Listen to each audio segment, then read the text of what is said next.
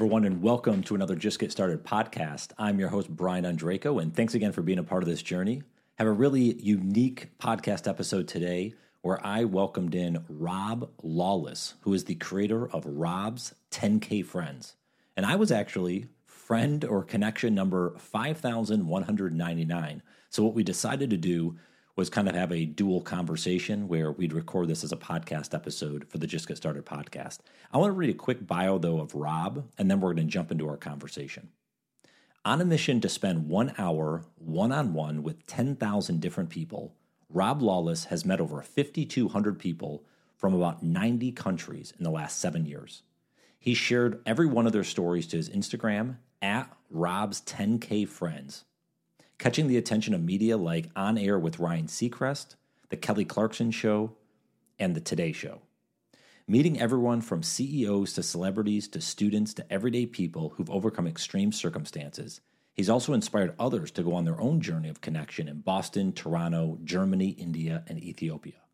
Since taking his project full-time in July of 2016, he's found financial stability through speaking at universities, companies, and conferences, and going forward, hopes to become a professor of connection, helping students learn from each other rather than a textbook.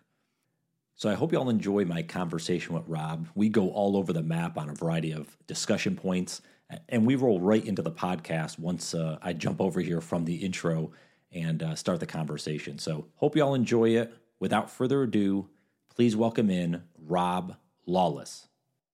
Yeah, I actually have something called a Rodecaster. Have you ever heard of this? I feel like I have met someone else who was like recording. Maybe it's the same thing, but I will let you tell me because I don't know what it is. Yeah, it's like, think of it like a radio station has all the buttons and dials and all that. So Rode, which is like has like microphones and stuff like that, they developed this product. This is the second version of it. It's really neat. Like I can record live.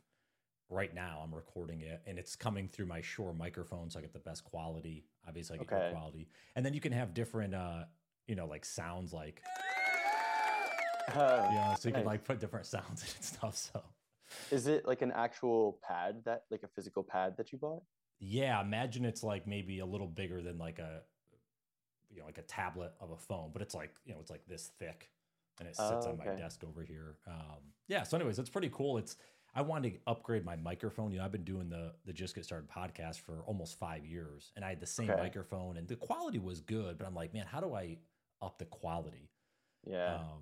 Because like someone gave me some really good advice that does like voiceovers and stuff, and he's like, Brian, if you don't have top-notch quality, people will turn off your show, even if you have a great guest or, the conversations are good or whatever. So I'm like, all right, that gave me some confidence. Like, all right, I need to keep upgrading. So anyways, yeah, you can hear the difference, or I can hear the difference in you versus someone who joins with like this, for example. Yeah, so the quality is always good, and especially too, like if you're doing a lot of conversations through Zoom. I don't know what's the mixture of folks you're meeting in person versus like through Zoom. It probably leans Zoom still majority, but as of COVID, but I met the first 3,259 people in person. So I didn't do a Zoom call until that point. Yeah. So my hope is to push it back into majority in person, maybe with like a 60-40 split or 70-30. Yeah. So and it definitely makes it, to connect with more folks. Zoom gives you that opportunity. Obviously the in-person's cool. So but yeah, it gives you an opportunity to meet folks from all over the world that may not travel. Where are you located? Where's home? I am based in Philadelphia. Okay. So yeah, if everyone doesn't get up there, it's or you don't I'm not sure how much you travel, that could obviously change some things. So yeah, the plan was to like get to a point where I either had partnerships that would help me travel, or I could afford to travel on my own and start to see different countries and cities that way. Mm-hmm. And if you remember pre-pandemic, like to have an airline partnership or a hotel partnership was a thing. Yeah. And then I feel like once both of those businesses crashed in the pandemic, like I can't conceive of someone having a solid airline partnership now. I'm sure they still do it, but yeah. Oh, but fortunately I speak about my project now, so that's how I make money. Mm-hmm. And I'm now being flown to different places around the country. So I'm like, okay, I can do this. I can travel with money, with getting paid or whatever, Yeah. and start to see people in different places in person. Yeah, that's really neat. Well, and that's why I know when I reached out to connect with you because I can't remember if it was my mentor. I think Rich Keller had Oh mentioned you. yeah, Do you know Rich? Have you met Rich? yeah. Okay. Um, But I think Rich was the one that initially said, "Hey, have you heard of this Rob guy? You need yeah, to check him out." Just because like your story is so cool, like especially with the podcast and stuff. Like, you know, the whole Just Get Started podcast is around like doing something that you love, something that hmm, maybe you're great at or maybe you're learning to, but really that gives you it kind of gives you that purpose in life, the things you want to do and accomplish. And that was kind of cool yeah, that I was reading a little of your story, like how you were doing consulting out of college and that was the path. And all of a sudden, obviously that you're doing this full time, it means you've doubled down on this and said, hey, this is really the avenue I want to go. So that's really neat just in a few years, how you're able to do that, yeah. And I'm gonna see. I want to see when you first messaged me. I don't know what it was. It might have been last year. I'm trying to remember. It says it's October 30th of 2019, Oh, wow. Okay. It's a couple of years ago. which means that you heard of me before Rich, because I met him virtually. Well, maybe you know what it was. I may have now that I think about it, maybe I came across you and messaged you, and then Rich brought you up in a conversation. Oh, I I was see. like, oh Yeah, wow, I need to. And then maybe maybe that's it. My memory's fuzzy now. I guess. Yeah, yeah, maybe he like said, hey, you need to catch up with Rob or something. I was like, oh okay. And then maybe I said like, oh, I already messaged them. I can't remember yeah, right now. Now that's good. I'm glad you messaged that or yeah. mentioned that. I well, we have so Sophie Barron is a Oh mutual of yeah. ours. Yep. Alexa Curtis is a mutual of ours. Yeah. Atisha Patel. So we have like a little overlap Yeah, a there. little overlap. Yeah, Tisha's up. She's in Philly, if I recall. Last Or I saw her, she was, yeah. yeah, I think so. Yeah, Sophia and Alexa and Rich have all been on the podcast as well. So and Rich is my mentor. He's someone that he's kind of helped me define my one word as a navigator and stuff. He's really helped me Mm. with my Just Get Started mission. So yeah, it is cool how like the circle you kind of you have those mutual overlaps, those 1 degree of separations, which is kind of neat. Yeah, it goes and goes and oh, what's Amanda McCrate? Do you know her? I've I don't know if I've met Amanda in person. I don't think maybe I met her at the Next Gen Summit a few years back in 2019. I can't recall or not, but anyways, I know of her. I know she did a lot of work with Jesse Itzler Yeah. and Sarah Blakely. I know so. Yeah, because I think Rich found me through Amanda, Oh, and okay. Amanda had known of me through like the Yes Theory circle, and I I think I met with her right after I met Zach King, who is on TikTok. So yeah, it's just crazy to it really is. It's like the circles are just they're so overlapping. Yeah, that's awesome, Yeah. man. What do you? So I'm kind of curious. What in these conversations you're having with folks, like, what's the? Sorry, I'm gonna. It's my podcast brain. Go I'm ahead. to ask questions. Yeah. My curiosity, like, what's the format? And I'm curious, the format now versus when you started. Have you changed, or is it just like, hey, open conversation, just get to know people, or is there things you're trying to gather from each conversation? It's completely open, like not trying to gather anything. My genuine curiosity is just understanding someone's life story. So I Mm, always say like when I talk about people now, I think about people's lives like a timeline, and I'm just trying to get a sense of what that timeline looks like. mm, So there's this framework that I teach now when I speak, and I didn't come up with it, but it's called FORD. So mm, it stands for Family, Occupation, Recreation, and Dreams. And if you think about someone's life like a timeline, and I'm sure you do this without thinking about it in podcasting, like what does their family look like when they're a child, when they're growing up? What does it look like now? And then their occupation is what was their education like that led into their mm, job, and what does their career look like now? And recreation is who are you outside of work? What do you like to do for fun? Like what's your personality and hobbies? And dreams is what do you want to do going forward with all those different categories? So that's kind of I think about it more in that way now just because I'm aware of mm, it, that that framework kind of exists. mm. But the genuine curiosity is just chatting. And like I've had conversations with people where we talk for 45 minutes about scuba diving. Oh, nice. Or yeah, because and some of them go very deep and others don't, and I'm fine either way with that. And I think the thing that I care about is spending that time with that person, like sharing an hour with them and just opening the door, because you never know when you'll walk back through that door. Yeah. So it's more of a connection driven hour than a content driven hour. I see. Nice. Where like yeah, like I post people's stories as a byproduct, and I keep track of everyone because it's nice to have the log of everyone that I've met. And but I always say like I post stories as a byproduct of meeting people. Not I don't meet people to post their story. I meet people to meet them. Yeah. And then I post their story as a byproduct. Yeah. No, I love that. Well, it's funny because that's how I started the podcast. Like I wanted to learn more about, you know, the whole, for me, like getting over the fear and uncertainty and doubt of like just living life and being complacent and all that. It's like learn from people and have conversations about, hey, how did they get started? How did they overcome this stuff? What are they doing? And again, I take it more like a professional, having like a professional date kind of thing, like having coffee and just wherever it goes. Certainly like I actually used to prepare with like specific questions, again, partly just being nervous and kind of not knowing where to go. And now like I'll jot some notes down, just kind of general curiosity, things I discover if I do a little research, but a lot of it's just kind of on the fly as they say something like, oh, that's interesting, let's pry in there. And it becomes more conversational, which I enjoy because, you know, a lot of times if you prep with questions, unfortunately, you only get those answers. You can't dive deeper into areas that you never even thought of, you know? It doesn't expand the conversation. Yeah, I agree. I always think of it visually like a question is a door to a room full of many other doors. And then you go in that room and you're like, oh, okay, well, which one of these doors do I want to open? Yeah. And then sometimes you open the door and it's just a wall there, and you're like, all right, we'll close that, go to the next one. Yeah, that's so. I like that. Yeah, it's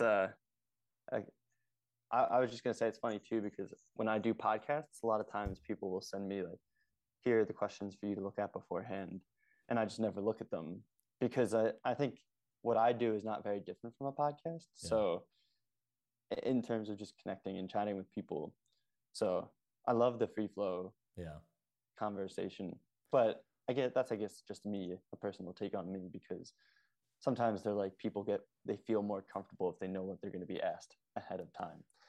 Well, I do prep folks with a couple like questions around, because I'll ask a lot about their getting started moment. You know, we all have these inflection points and stuff, you know, so I'll start the conversation there. I do like to ask like a piece of advice of kind of someone getting started. So there's some that I try to ask that are more just in my head because I do it all the time. But you know, it's interesting, different than yourself, maybe. A lot of folks don't do a lot of podcasts or speak or whatever.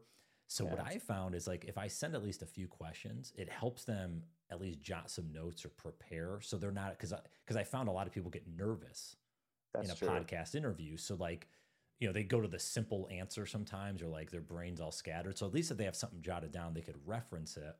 Yeah. And it helps them kind of, because my whole point of the podcast is trying to make them look as, you know, in terms of their best light. I don't want them to stumble around or fumble because they're nervous. So I try to send them a few things to be like, hey, be thoughtful here, write some notes, and it may help you, you know?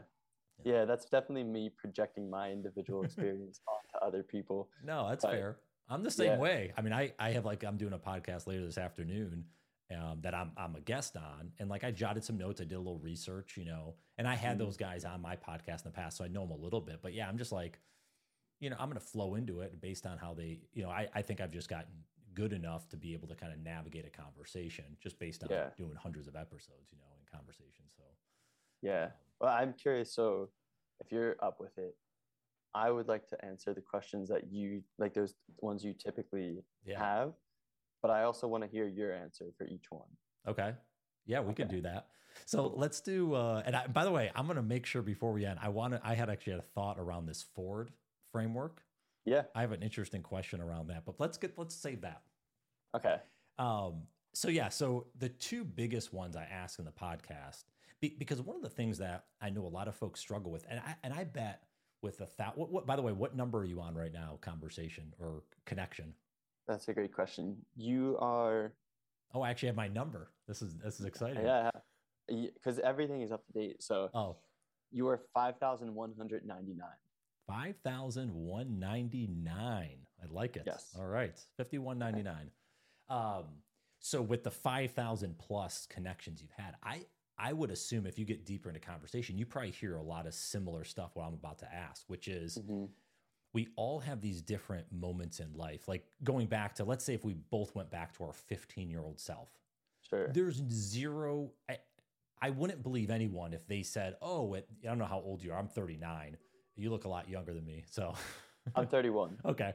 So, but no one I would not believe if they're like, oh yeah, I knew exactly what I was going to be doing in my 30s. No, like if you were going to want to be a lawyer and you're a lawyer, okay, maybe, but like you're probably not the type of lawyer maybe you thought you'd be, or you're not living where you thought. Like life changes so much. So one of the big things I always like to start out with folks being the Just Get Started podcast is, where was a time or two, you can pick kind of, that really diverge you from the road you thought you were going down to kind of this new path that you're currently on today? Is there a story or two you can share that kind of got you off of one path? Maybe it's a mindset or mentality change, or maybe it's something physical that happened, but you can take it either way.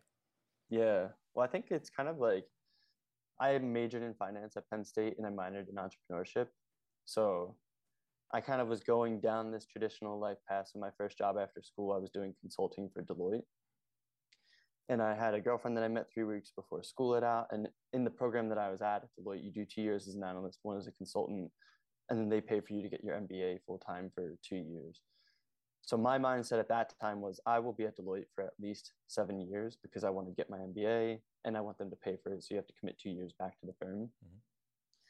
And if I had done that, I would have an MBA right now from like Harvard or Wharton or University of Chicago or Columbia, one of the nice ones to throw on your resume.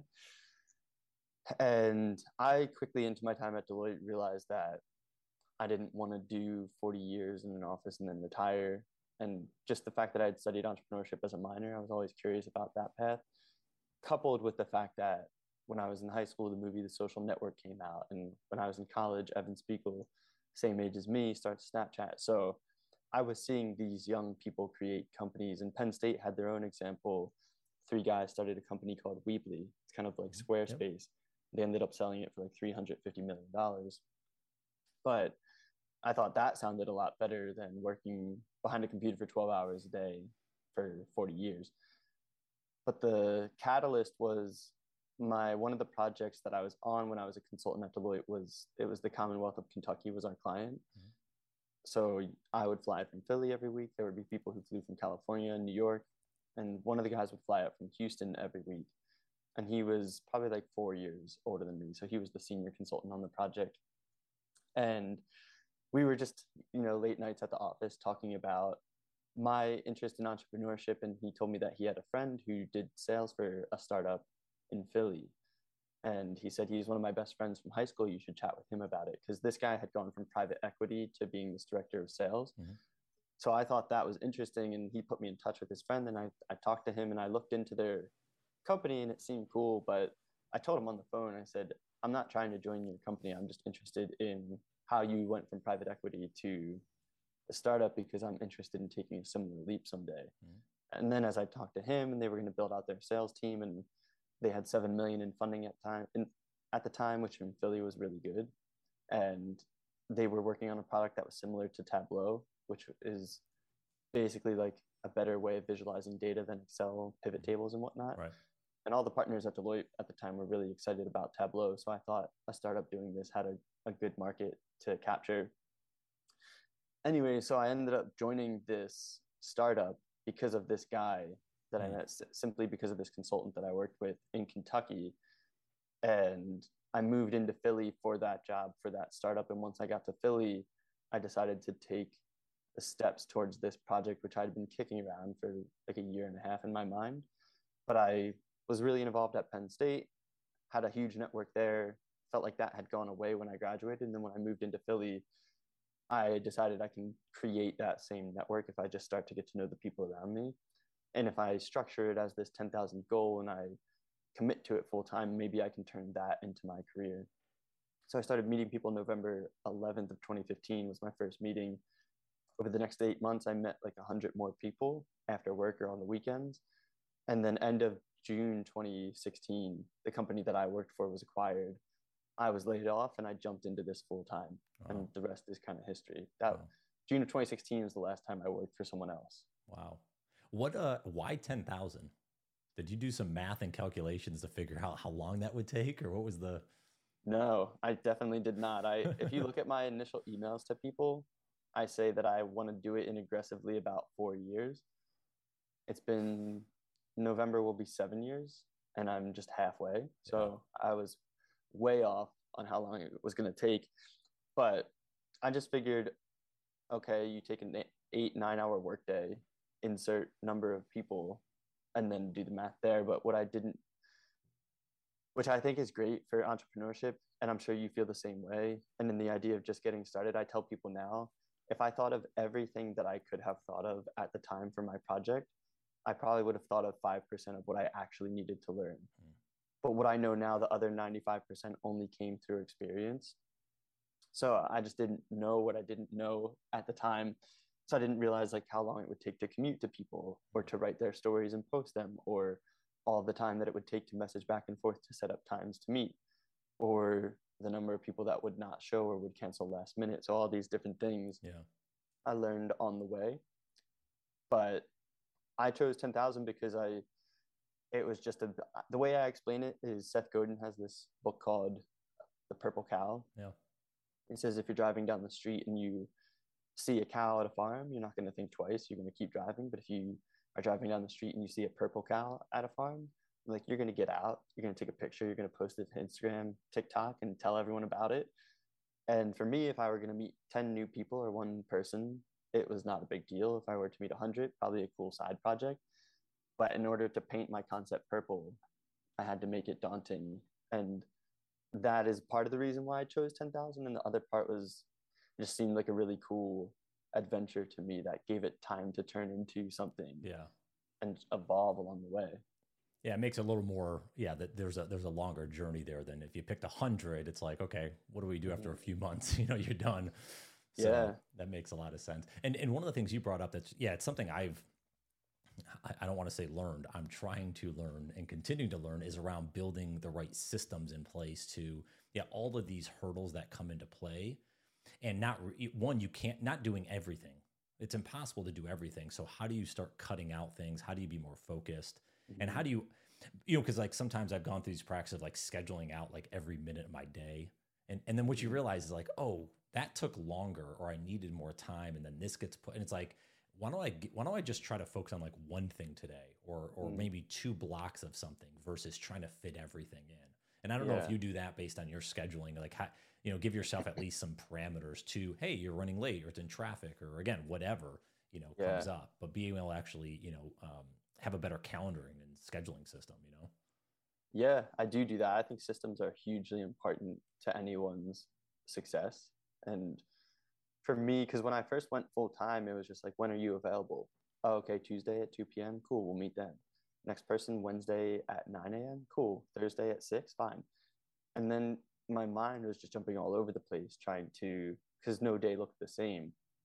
And then I was like, okay, I have to make this a routine. So back then I was meeting people 9 a.m., 11 a.m., 9 a.m., 11, 2, 4, and 6 p.m. I was meeting 5 people a day. And I went from like 9 a.m. to 7 p.m. And then in the nighttime, I would message people to set up times for the next week. And now I meet people at 8 a.m., 10 a.m., and 1 p.m. typically. And I keep 3 p.m. as an option. Like if someone can't meet at 10, they can do 3. I'll do that as well. But I account for 3 meetings a day now. And then all the extra time goes into speaking, which right now is reading a book called Think by this guy, Matt Church. So I have like 12 engagements this month and next month. And because I feel like to get more engagements, I should just do a really good job at those ones and let the word of mouth spread, rather than trying to use the non-meeting people time to book new ones. So I'm trying to do a lot of thinking and reflection right now on how can I share my message with people in the most effective manner. So, or other times it was over the summer, it was cold calling schools like a couple hours a day. So Yeah, 3 people a day. And then I have other systems in my life, like lunch is always noon to 1. I go to the gym like 5 p.m. Monday, Wednesday, Friday. I read for an hour before bed every night, like 10 to 11. So it's my opinion that all the boring parts of life, well, not boring parts, but like if you can create predictability in your life with certain things, it allows for spontaneity in other areas. Yeah. So I try to have that mix. That makes a lot of sense. Yeah, those mundane moments that actually are probably the majority of our life, anyways. Mm-hmm. And if you build that in, because I'm similar to you in the fact of I try to be consistent with my workouts, but definitely like my bedtime routine I've put together. And it's funny because I realized like I was trying to get up earlier in the morning and have a better start to the morning. Well, what I realized though, I had to have a better bedtime routine so that I can actually be well slept to get up and be able to accomplish. So the bedtime routine is actually probably more valuable than the morning routine for me. But same thing, it's like technology off at a certain time, generally about 9:30 to 10, reading for 15 to 20 minutes, you know, turn the air down so it's a little cooler, like these kind of practices to get to sleep better. So I agree with you. I think building those systems in place, and it makes it easier because it's less decisions we have to make. Like we know what's already going to happen, you know? Yeah. Yeah, exactly. I call it structured spontaneity. Yeah, I Because like if I that. know I like that. I'm meeting someone at 8, 10, and 1, like the fact that I'm having a meeting is structured, but who that meeting is with and what we talk about is spontaneous. Yeah. So how do folks, I know I had reached out to you through Instagram, like do folks just sign up on a calendar link? Like, is that how they get there? Or do you have to kind of vet everyone that comes on that you're speaking with? I go through every single person, Okay. like, because if I have a Calendly, which a lot of people have said you should just set up Calendly, but then I can't really control like the age diversity or the talking to people from different parts of the world or like racial diversity, any of those things. And I like my project to be very balanced. So I try to, now that I have enough people reaching out, like I try to make sure it's a good mix of a lot of different people. But if I think if I had a Calendly and people could just sign up whenever they wanted, I think it would be an increase in people who don't show because they wouldn't have that communication with me. Yeah. And I think that it would be a little less control on my end. And I think there's a more personal touch to communicating back and forth before having the actual meeting. So that's how I approach it for now.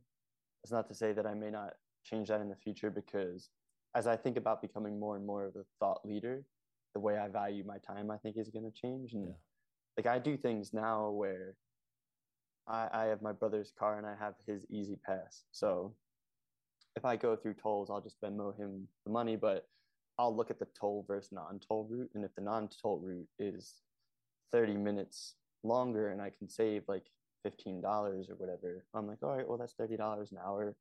I'll just take the other route. But hopefully I'll get to a point where my time is worth more than $30 an hour. So I think once I get to that point, I'll start to change things around.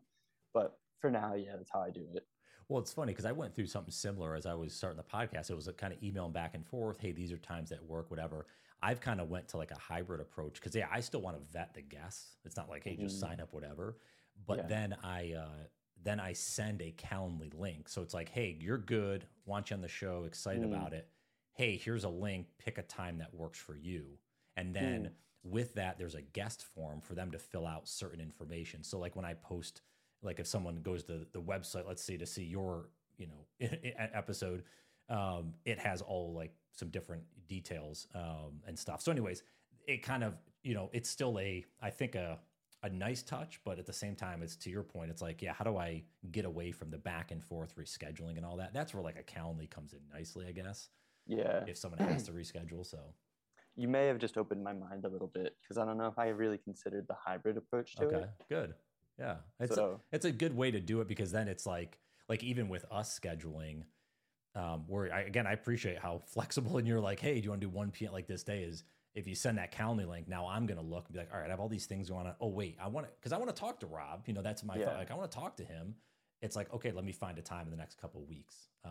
So anyways, it's I would encourage you maybe to look at the hybrid. It might save you some time and energy. Cause I assume your time is worth way more than $30 an hour. I bet if you did the math, it's probably several $100 an hour. So if you do that and figure out, it might be good. So Yeah. Yeah, thank you. There's always I have and then I think that's the part of the value of talking to people yeah, is the knowledge transfer. So another example of that is I used to do, you know how I have a little video clip of everyone that I meet yeah, right. virtually, and to add the subtitles to it, I didn't have a good way of doing that. So I will clip a minute clip in my Mac and then I'll airdrop that to myself. Mm-hmm. And then I was pushing it through TikTok because they do the auto captions. Instagram doesn't have good ones for like posting just a static video Okay. or something that's not a reel or a story. So I was pushing it through TikTok and then I was screen recording the TikTok video and then I was cutting that again and cropping it. And I talked to this girl and she was like, you should use CapCut. It's the same thing and you can just export it right to your phone. So Oh, I've been doing that ever since. And she has saved me hours of time just yeah. with one little thing that I'd seen CapCut on other people's TikToks and stuff, but it took me talking to her to make that change. Yeah. Well, it's so funny too, like the amount of knowledge we have available to us. I was talking to my brother about this, and he's had a couple companies, and he does a lot of like media and graphic stuff, like video editing and all this stuff. Mm-hmm. And so we were chatting about something because I have like the camera I'm recording. So I'm doing a whole like sales video course. Trying to I do some consulting for like entrepreneurs and founders to be able to kind of help them grow their business, especially early stage folks that are, Sure. it's like a tech founder trying to sell. It's challenging, right? Because they don't know a lot Mm-hmm. about that. Anyways, so I bought this new Sony ZV-1 camera, which is what I'm talking with you on now.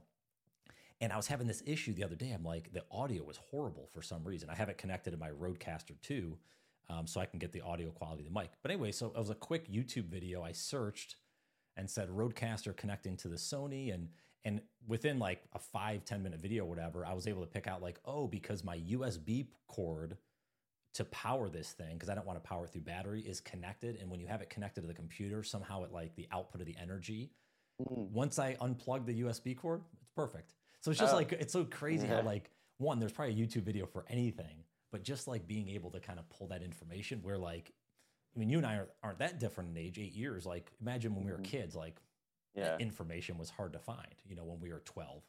Yeah. So, Yeah, that's true. so it's crazy times we live in with the access of information.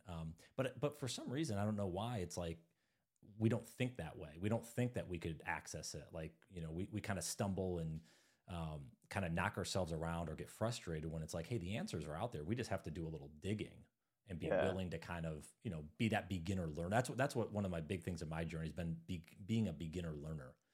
Being okay with being, frustrated and quote unquote, like dumb or stupid, like looking at a situation and be like, I don't know what I'm doing. And ultimately trying to get to the next step, because this mentality, like growing up, I don't know if this is just I grew up in upstate New York, is just like we have to know everything. Like I write a lot of blog articles, and I wrote one recently about kind of like, I used to sit in the back of the class and like never raise my hand if there was a question because I was scared to look stupid in front of the class. But now I know 50% of the class or more had that same question. Yeah. And I think that's, if we take that approach to life, like, okay, if I don't know something, well, let's go seek and find and learn. And it's going to make us better, not because we learn that information, but the struggle, kind of that bridge to go from the unknown to the known. And ultimately, we actually become more fulfilled in life because of that. Like we've accomplished something small, and that gives us that confidence to move forward. Yeah, I totally agree with that. Yeah. And I have to do like making my money through speaking now. I have a ton of imposter syndrome around it. When I do it, I get good reviews. I still get very nervous beforehand and sometimes during, but I'm like, I'm not going to be an expert speaker at speech number 10, like maybe 1010. Yeah. So, and I talk about that too, to give yourself that grace here. Cause I think as kids, we pick things up so naturally. And then when it takes time as an adult, we're like, not for me. This is not what I'm supposed to be doing. But yeah, if you push through, you get better and better. And I think my project has helped frame my mind in that way, because to get to 10,000, it's one step at a time. Yeah. And you can't shortcut that. So now I think of other things just in terms of the time I'm investing. Like I have two guitars. So if I want to play John Mayer's hard songs, I can't do that in 10 hours. there's got to be a point where it's like 3,000 hours that's possible. So it's changed the way I look at things like that too. Yeah. Have you, there's that, I don't know why this is so random. It's like a squirrel sometimes with me. I jump around. Have you seen this, this TEDx talk with Josh Kaufman? Does that name ring a bell to you? Is he the venture capitalist? No, I think he's an author, but okay. Anyways, he has this TEDx talk. I'd encourage anyone listening to go check him out, but it's about how you can learn something in 20 hours. Like, so he does this TED talk, and I'll, spoiler alert, but like he has a ukulele and he learned the ukulele. So like right at the end of the TED talk, he plays the ukulele, like this whole song. And he's like, this is ending my 20th hour of practice. So basically like how you don't have to be great, like the Malcolm Gladwell, like 10,000 hours thing. But if you just want to be good at something and learn, 20 hours is enough. And obviously maybe it's more than that, but like if you just but this goes to your point, it's the one small step. It's the one thing I learned with this podcast. And I kind of, try to put in my life is consistency. You may not do it great. You may not be perfect at it. You may stumble, but it's that you're consistently, those small steps you're talking about, it's the consistency day after day that you're actually attempting it, because you learn so much from that attempt, Yeah, I agree with that. Yeah. So what is your catalyst to change your path? That's a good transition. I have so many when I look back. So I'll give one. Actually, I haven't talked about this a ton. So the biggest change for me is changing my mindset. It's changing my thinking. I wouldn't say it's necessarily a physical change. I've had career changes and all this. But there's two moments in my life, and this is actually, like I said, I talk about this a little bit, but I haven't maybe as much more closer to 2022. So back in high school, so this is 2001. I still remember I had a great teacher, Mr. Hines, and I took a public speaking class. And I still remember it. Like I'm visioning it now as we're talking. Like I remember walking out of class one day and he kind of stopped me, like put his arm out kind of, as I remember. And he stopped me and he's like, Brian, you have great pitch and tone. You should be on radio someday. And I'm still, I guess, don't know if I do or not, but people keep saying like, Brian, you got a really good voice and all that stuff. But I'd have people over those years say that over the last, 20 plus years. And it always gave me confidence and that's why, as I started listening to podcasts, I said, man, I really want to start a podcast. It's something I'd love to do. But I never had the confidence to like, one, branch out and do something which is so outside of my, kind of little bubble and comfort zone of like, no, kind of going back to the Ford mentality. I want to get into that a little later, but like, okay, go get your job, work your entry-level job like you were doing with Deloitte, work your way up, kind of don't bang in any walls, as Steve Jobs used to say, right? And that's kind of how I lived my life. So as I spawned into, so this is a little tangent, but I started the Just Get Started podcast in November of 2017. All right. That was the catalyst of my whole Just Get Started mission. It was the podcast. But what's funny is I wanted to start a podcast in 2015. I remember going to this conference called the MLC Connect. It was for like sports designers. I was selling software in the creative space at the time. And I remember meeting this guy, Adam Martin, shout out to Adam, Makers of Sport podcast. And we had a great talk and he's like, giving me these ideas to podcast and all this stuff. And I'm like, man, I'm going to go podcast. I'm going to start one. I'm excited about it. So a whole year goes by. I see him again in 2016, same conference. And he's like, hey man, did you start the podcast? And I'm like, no. Because again, I'm still going through like trying to learn, but I've been changing over and over that last year. I've been learning, I've been mustering up some stuff. Again, I'm going to start the podcast. Another year goes by. So now it's the summer of 2017, same conference, talk with Adam again. And he's like, you start the podcast? I'm like, so now I'm like embarrassed. I'm like pissed off at myself because I'm like, Brian, you've let 2 years elapse. Now, again, I've learned and expanded my knowledge in other areas and I've gotten, better at certain things. But for some reason, I was still scared of like, what are people going to think of me if I start a podcast and all this? And I said it there. I'm like, this was a changing moment for me. I said, Adam, I was like, I'm going to start the podcast and you're going to be a guest on it.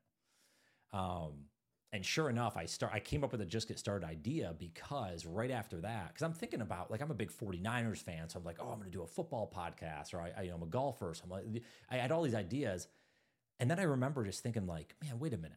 I've been struggling for years to get started with doing things. So side note, like I've written 2 children's books. The first one I wrote in 2012 when my son was born, but I didn't publish it until 2020. So I shelved it for like 7 years before I actually edited it, and because I was scared, I was nervous. Yeah. Again, it's, wasn't who I was, or didn't think so. So this is all to circle back to say, all right, there's got to be people like me that are struggling to get started, that have a fear, that are like so worried about what other people think, that are basically playing small ball in their life. So I said, okay, maybe this is an opportunity to do 2 things. One is I actually am getting started. So I'm going to do something that I want to do and I'm excited about. But then I also can learn and share that story with other people that need to hear it, from other folks that have gotten started. Maybe they're further ahead on their journey. And that's how the Just Get Started podcast was born. So nice. Yeah, it's been awesome. Yeah. November 2017, you said? November 2017 will be a 5-year anniversary. And now, with, again, my whole Just Get Started mission, and this is, we were talking about, Rich Keller earlier. He's helped me identify that I'm a navigator, and I want to help navigate people to just get started. Because one of the things I learned was that the only way that we can discover happiness is that we first have to discover ourselves. We're all seeking happiness, right? I mean, that's buzzword out there in the world. But what we fail to do, because I've done this for a lot of years and I'm still, struggle with this, is we fail to look inside. Like, what actually do I want to do that makes me happy? Not what makes, so-and-so down the street happy, and by me buying something or doing something, again, it makes me look good. That's not it. What actually really makes me happy with the things that I'm doing, the people that I'm around, right? The projects that I'm accomplishing. And when we really sit with that and we can accept it, all of a sudden it makes the decision so much easier. So once I said, yeah, I don't care what people think. If they don't like the podcast, whatever, okay, not everyone's going to like me. Actually, there's going to be a lot of people that don't like me. So let's start the podcast. And then that's what propelled me to finish my first children's book. And then obviously I wrote the second one and published that, and I blog a lot. I do the sales consult. There's all these different things, all because I took that approach of, like, I discovered what makes me happy. And now I'm just doing a lot of, different things around that. And that's also changed my circle of friends and the people that I'm around. It's done a lot of things for me once I discovered that. So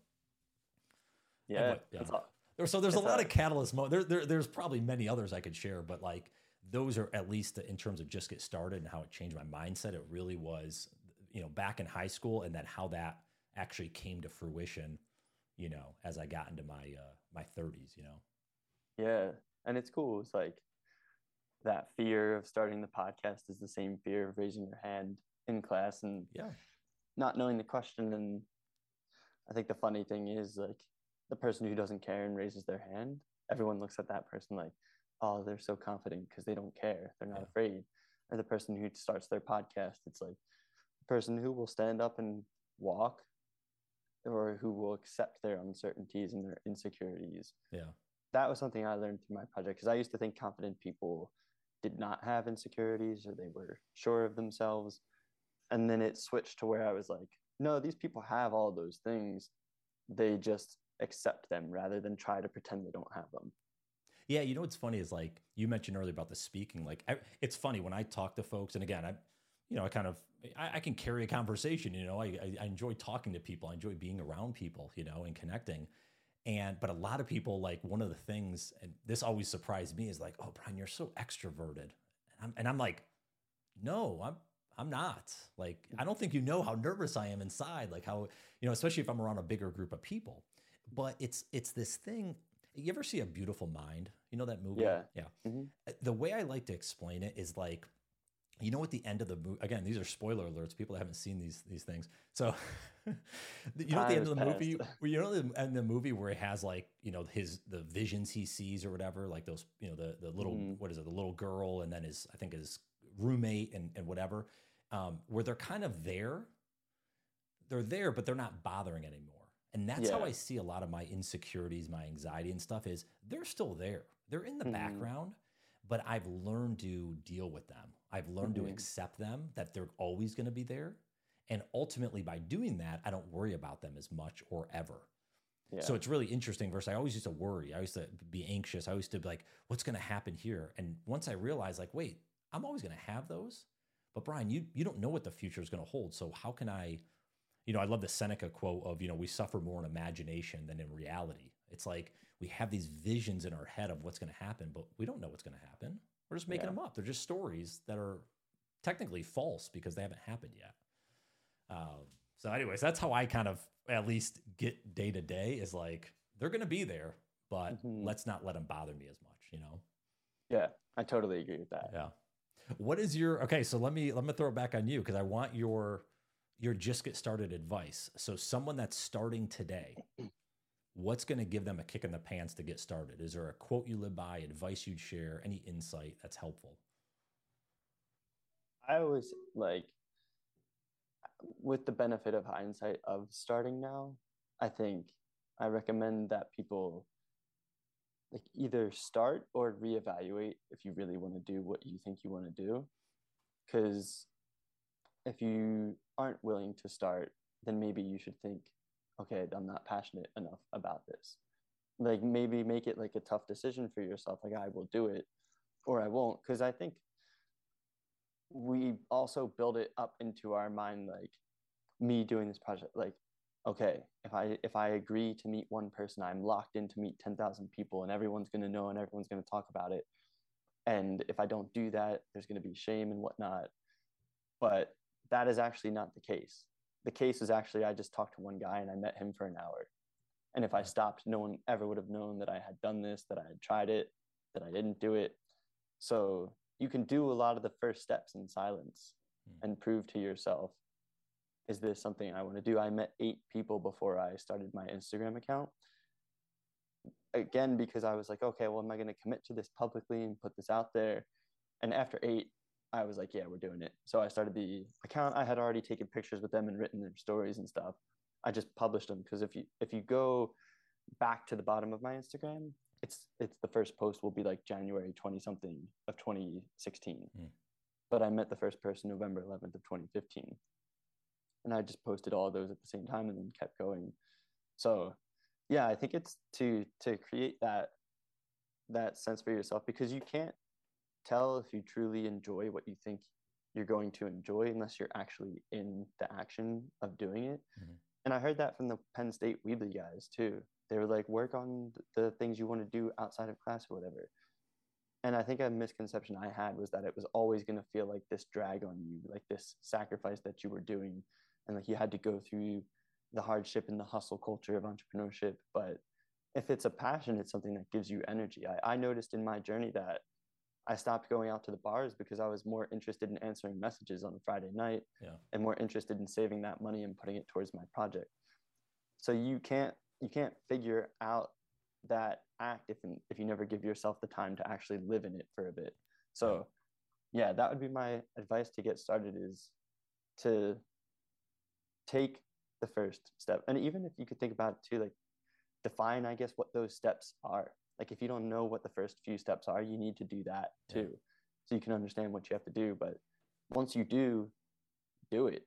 And you don't have to succeed tomorrow, but you will never succeed if you don't get started today. So the other thing, this is not part of your question, but I will say it because it was important to me. Go ahead. In my project was, I think the formula for success is to start and then never stop. So I think the never stop part is important. And for me, there were times 2018, I had $500 to my name. After starting at Deloitte, my starting salary at Deloitte was $72,500. So I had a great salary. I worked professionally for 3 years. Years later, I had $500 to my name. The next year, I had $200 to my name. And my mantra became, the end is never the end. It's a song. It's a line from a Kid Cudi song, Up, Up, and Away. Okay. But as I thought about it, because I would approach $0 in my bank account, and to me, that was really scary. But as I got closer to that amount, I realized that was not the end. It was just what I told myself the end was. $0 in my bank account would have meant that I do a GoFundMe, or I put out an Instagram story asking for a part-time job, or I start applying for full-time jobs. I said it didn't mean the end. It just meant a different path forward than I had originally anticipated. And I think for people who do get started, that's something to keep in mind too, because the only end is if you quit, if you stop. Mm-hmm. And if you are feeling that pressure, you really have to sit down and be like, have I exhausted every possible option, or am I just tired? You know what I mean? Because if you have not exhausted every possible option, then it's back to the drawing board and you just got to pull yourself up and continue going. And maybe that thing that you didn't consider before is the thing that takes you to where you want to go. So that's been a really important thing for me as well. Yeah, that's a great point. Because the keep going, it doesn't mean it has to be a massive keep going. It's just, again, are you going to avoid the barrier that's in front of you, or are you just going to, take it as is, right? It's kind of like, what was it? I remember hearing Simon Sinek say this maybe best, is like, some people see the obstacle and some people see like the actual solution or the way around it. And it just depends on what mentality you take, You could be a realist, but like, are you looking at it more optimistically? Like, hey, there's opportunity here, or are you always going to be a pessimist and say, well, it's done. I'm never going to succeed here, Yeah. It's like playing a game of Jenga. Like if it's your turn and you poke the block and it's not moving. Yeah. You don't say, all right, I'm done. I'm out of the game. You poke the other blocks and you see which one you can actually take and move to the top. And that's kind of how I view life now too. Yeah.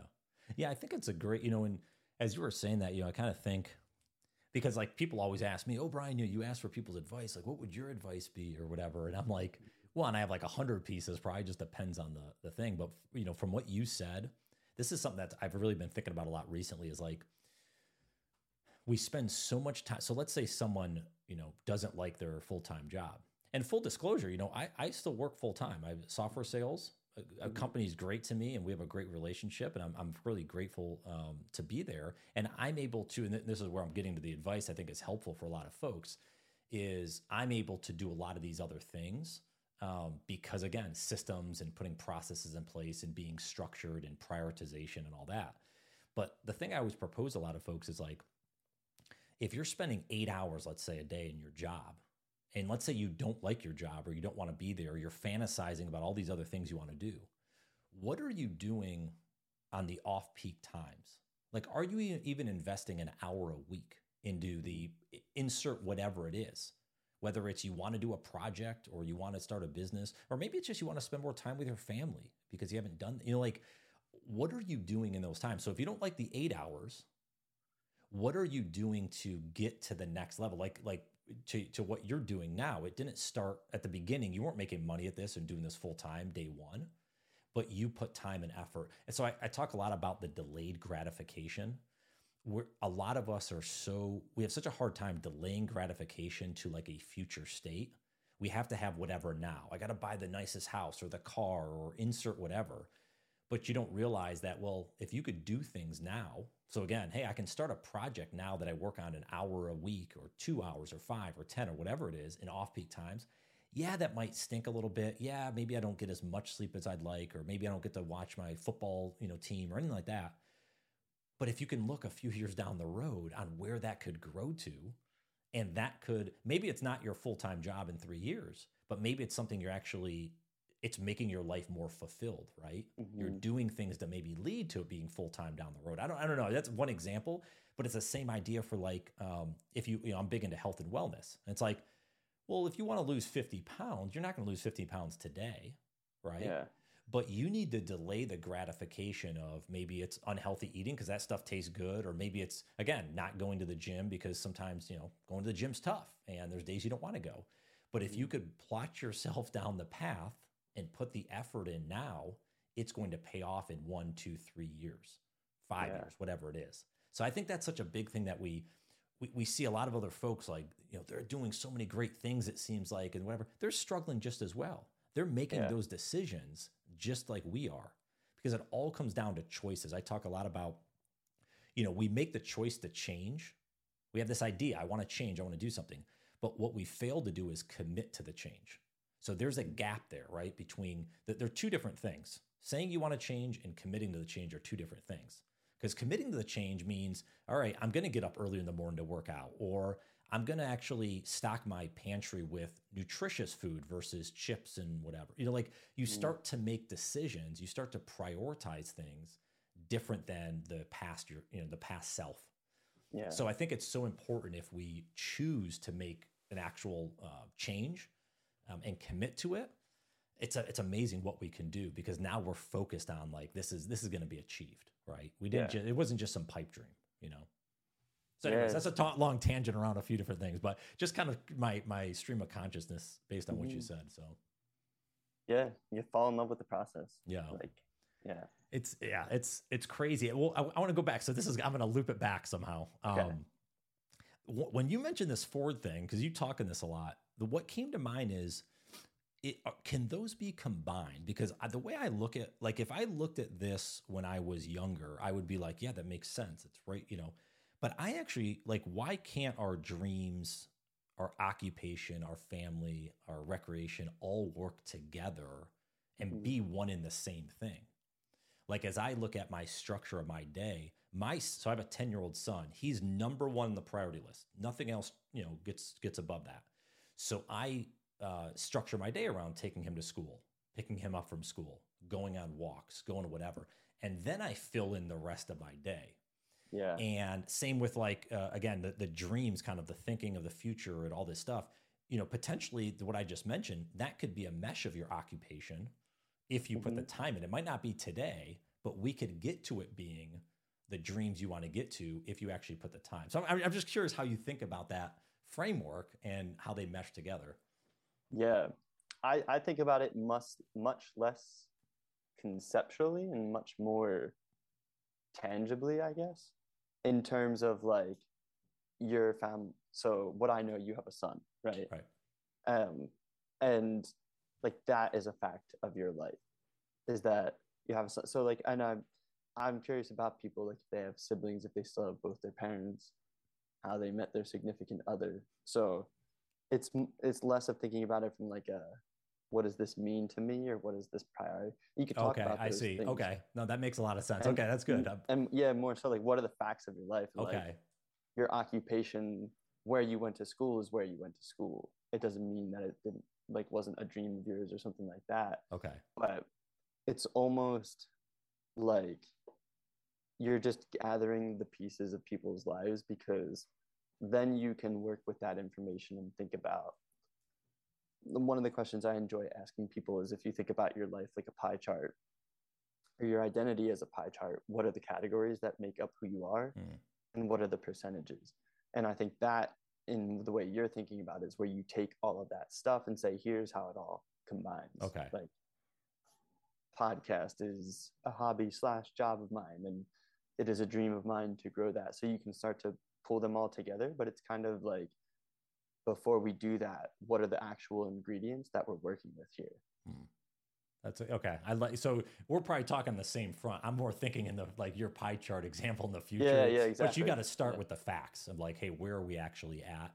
And yes, I guess it goes back to, maybe what I mentioned about, discovering, who we are, right? To discover happiness is you kind of have to understand a little bit who you are first before you can ever get to that next step.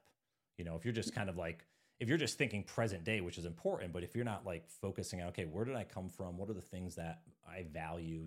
That could help set you up for success in the future, I guess. Yeah. And I think a lot of people don't ever take the time to reflect on where they've been and what they've been through, and how that's shaped who they are today. Yeah. And especially as I talk at events around like diversity, equity, inclusion, and belonging, it's like, how can we connect with each other currently if we don't know the past of what we're connecting with? It's like, I talk about the depth, when you acknowledge the depth of people, there are things from your past you can connect on, or there are things that someone else's story that they went through 10 years ago could teach you about them today. So yeah, it's just defining those pieces, because sometimes we're chatting with each other and we're making judgments of each other without ever knowing or acknowledging that those pieces even exist. Yeah, absolutely. Well, man, this has been fun. I want to be respectful of your time, because I know you got other stuff. What's your next few weeks, months look like for your 10K? Anything exciting to share? Any fun endeavors going on? Yeah, I'm speaking at KPMG next week, which will be cool. I'm speaking at a college in Maryland tomorrow called Hood College, and then in October I'll be speaking at Shell. So it feels good to have some bigger brands bringing me in to speak because I think that will help me on my speaking journey and just in a place of a lot of, yeah, like I said earlier, reflection right now of what can I mine from my journey. I feel like if I'm at a gold mine in my mind, I have to figure out how to go down there, extract that gold, and what is the best way to deliver it to people.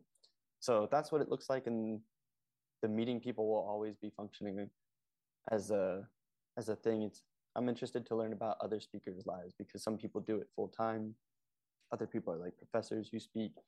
So I'll be interested in that balance too because my number one goal is still to meet 10,000 people one-on-one for 1 hour each. It's just that speaking has become a really great way to support that. So yeah, I'm just excited to deliver those speeches, to grow in my confidence in my ability to present, and to hopefully have that lead to more opportunities in 2023. Hey everyone, and just one more quick thing before you head off on your day. If you're enjoying this podcast and are looking for other resources and tools to help you get started and move forward toward a happier and more fulfilling life, then I'd encourage you to head over to my website, brianondrako.com, and hit the subscribe button in the upper right corner. There you can find my newsletter and blog subscriptions, where I share insights and information around getting unstuck, perspective, mindset, relationships, habits, and much more. If you get a chance to sign up, I hope you enjoy. Thanks again for listening in, and have a phenomenal day.